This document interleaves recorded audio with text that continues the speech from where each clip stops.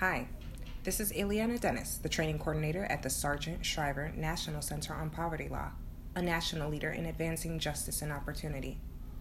I want to welcome you to The Witness.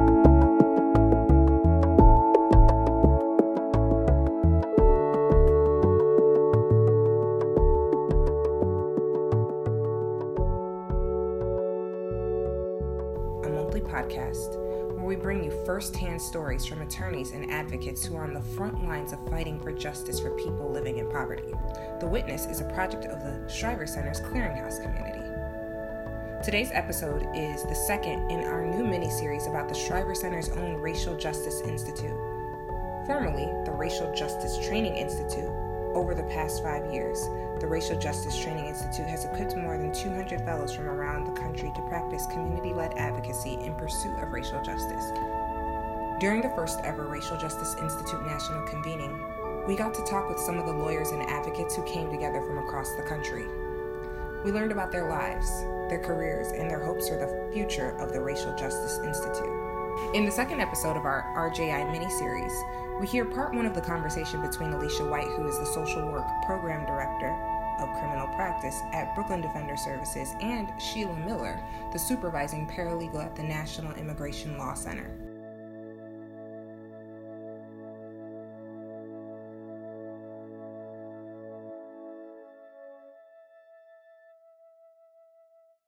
Difficult for me. Oh, stop. It's the truth.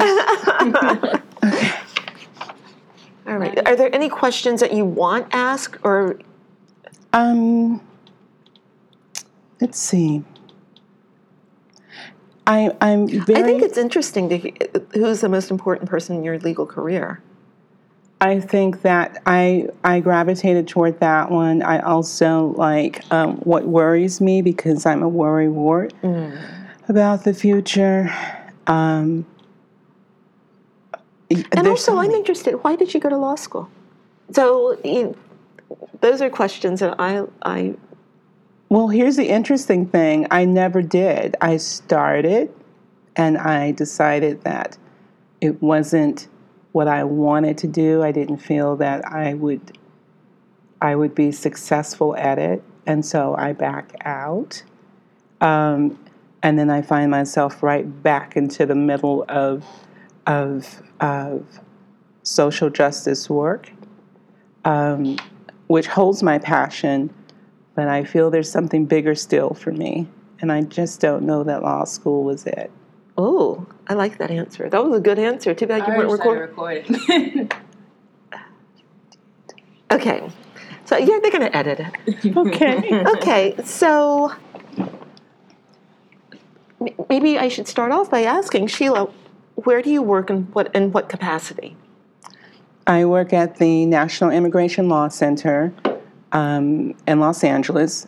That's our national office. We also have an office in D.C., and we have offices around the globe, if you will. And I work in the capacity of, I'm part of our legal management team, where I'm responsible for our paralegal division.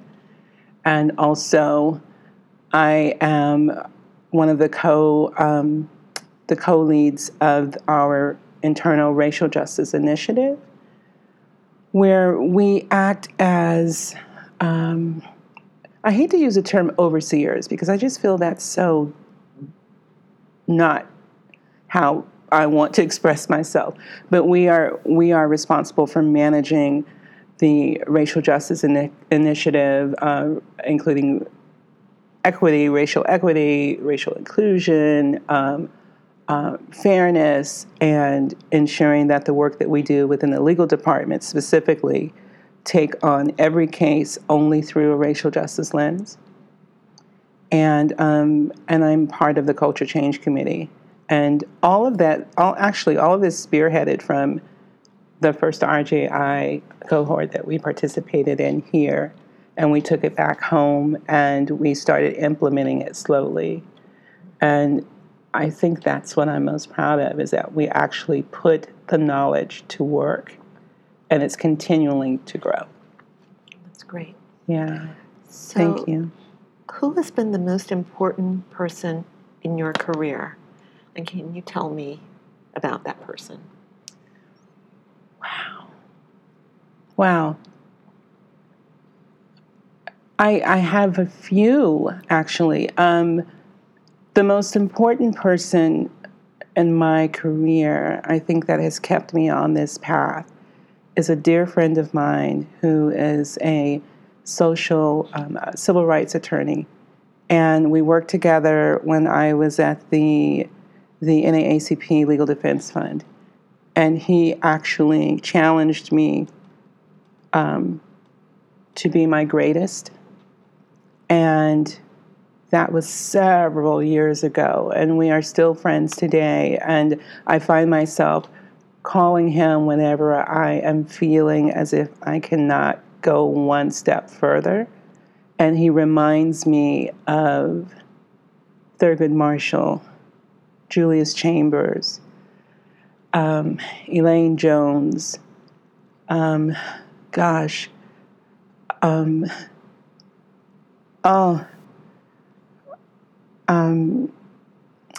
Plessy v. Ferguson.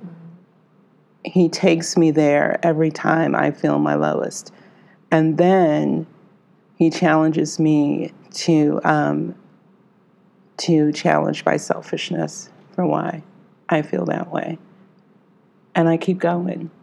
And he is continuing in that path. He told me the story once that when I did share with him how I felt like I needed to just walk away. He reminded me that he was sitting in his office and he put his feet up on the desk, and the desk was the former desk of Thurgood Marshall's, and he said, "When you get there, then tell me about your woes."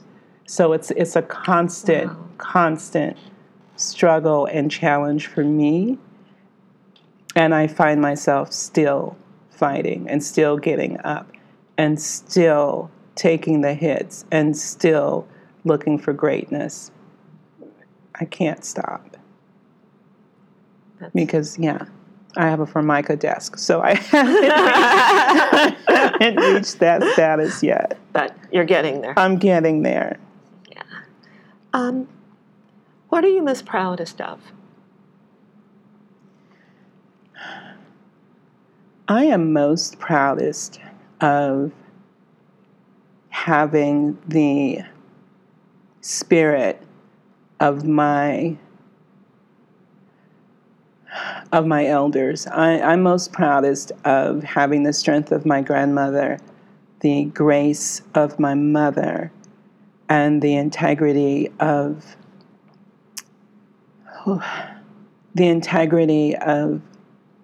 myself. And I couldn't have any of those things if I didn't have strong role models in my life, and if I didn't have the audacity of hope that I could be, that I can make them all proud. Yeah. Oh, this hurts. No. This really hurts. I think it shows that you're really processing this. And this is something that you have within you, that there's been a lot of people who have affected you profoundly. Mm-hmm. And because of that, it brings a lot of emotion to the surface. And that's okay, because that's what keeps you going. And that's what pushes you on. Because the work never ends. The work never ends. And those who came before us may not have been able to see things come to fruition in their lifetime. Mm-hmm. But they can through us. And that's why we keep pushing. I'm so sorry. No. I never thought I would get here. No, you're amongst friends, please. No, and I mean it. Thank you. What do you think the future holds?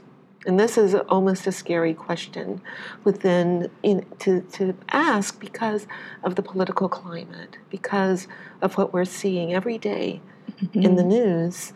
But what do you feel? What do you think the future holds? And I don't know if it's within your work or for you as a professional, or however you want to answer that. Thank you. I worry about our future because of the children growing up in it. And at the same token, I'm optimistic about the future because of the children growing up in it.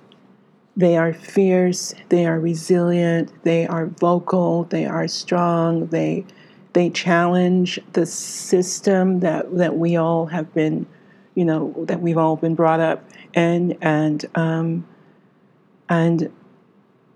I would hope that what I perceive as being undisputed truth and power, that our future will be greater than we've ever seen. Because we once were, Alicia, we once were those children that are growing up, that are growing up today. And what I see is power. And I'm not fearful. I'm optimistic, really, but cautiously, because of the power that you're fighting against. And I just hope that I am around long enough to witness it. But I say welcome future. I really do. Yeah, that's great. I really do. And young people like this young woman. Yes, this beautiful young woman. Yes, because I think working in this environment, you can work anywhere you want. You can choose wherever you decide to go. But you've decided to work in an organization that channels racial justice. And it's obviously important to you, which is amazing. Because so many people are much, think about themselves rather than the bigger picture. And that's just what's exciting about the future, exciting about the people who are coming behind us. And hopefully we've been able to learn from our elders, and you guys are learning from us, to carry the torch and make it to the finish line. Yeah. Yeah. So, but it's not about us. Let's see. And so you kind of said what worries you about the future. Did you mention that? Mm-hmm. What do you wish that older poverty lawyers knew about the new generation of advocates? Wow.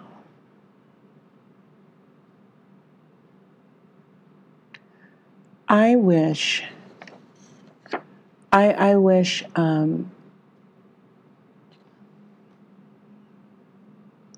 our matriarchs knew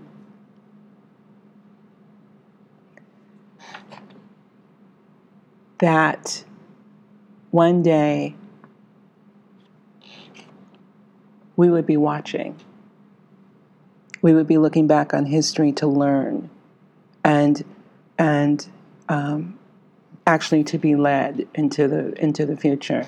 But every step that was taken, every challenge that was met, we were looking to you to teach us how to go further.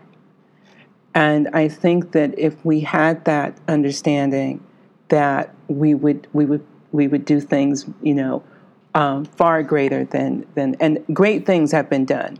But I think if we had realized that we would be at a place even today where we're talking about this, that all of the accomplishments made then, we'd be talking about greater accomplishments because we'd be challenging ourselves, knowing that there was another generation coming behind us that was looking to us for answers, for knowledge, and for the charge to go further and to go greater. I really do. But we never know that. We never know that when we're in the present, right? We do what we feel is the best that we're doing. But are we doing the best, or are we holding back? And if so, why are we holding back? Yeah. I think that's it. Yeah. Okay. So, tell me, well, you kind of touched on it with the work that you're doing, but tell me about the race about the race equity work that you've been doing since RJTI. Has this changed your organization? Has it changed you and your approach to your work? That's a very good question. RJTI and the just being a part of this amazing opportunity to learn and to gain knowledge in this area has certainly challenged me personally, and as a result, it has challenged and it has improved upon the work that I do, and that by that I mean when we took the knowledge back to our organization.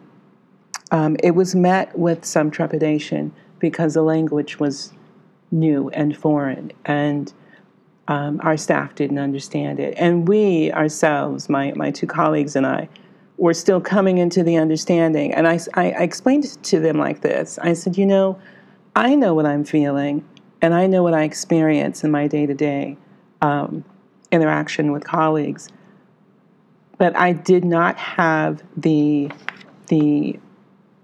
I could not identify it in words, right? Implicit bias was foreign to me.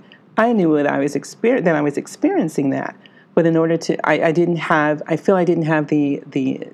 not only the knowledge but the equipment to relay that to colleagues. So when we took it back, we introduced them to just the standard terminology of racial justice and equity.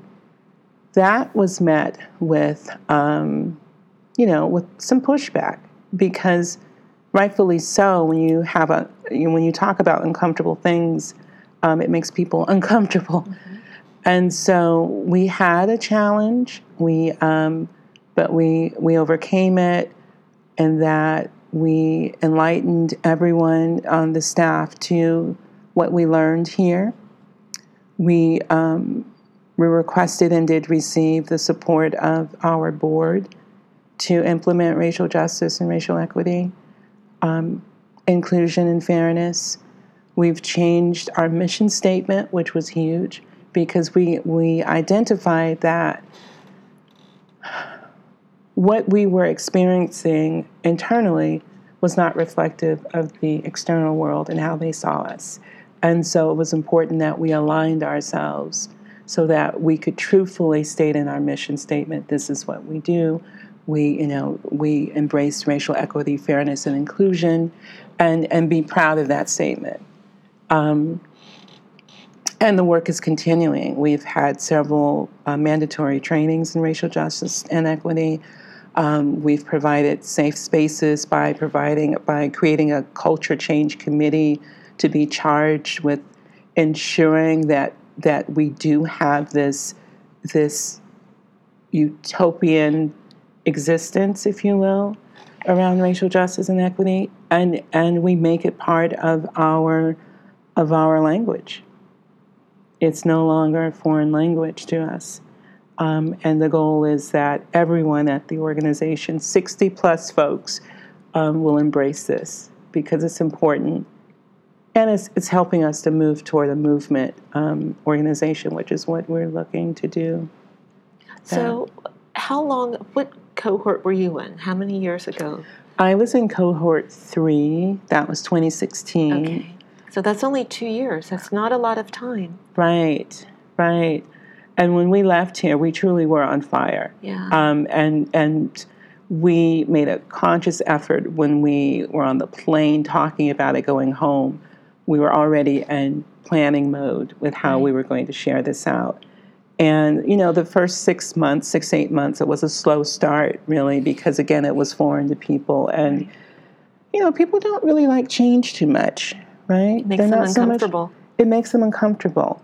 And so they weren't receptive to it. But once folks begin to realize that we're all in this together, right? This isn't about name and shame. This is about identifying yourself and in turn helping us to identify the challenge, the issue, and that this is a safe space to be who you are. And what my constant mantra is to everyone, including myself, is look, stand in your truth, right? Whatever that is, stand in your truth. When we're in the conference room and we're in staff meetings and we're in this, we're never going to achieve where we want to be in being a unified group unless we stand in our truth. And sometimes those truths are uncomfortable. But we're making progress when we dare ourselves to talk about it and work through it. So that's what we're doing. That's great. Thank you. That's very inspiring for other people who have come through different cohorts or the same one that you went through and have experienced pushback or challenges within their own organization. So I think that's very inspiring to hear. Thank you. Yeah, we took a huge leap of faith on that one, but we're proud we did. Yeah. Thank you. And I'll make this our final question. What was your biggest takeaway from RJTI? The biggest takeaway for me, which was profound actually, was that there are other people in the world who felt and who thought like I did. Because I truly thought I was in this thing alone, right?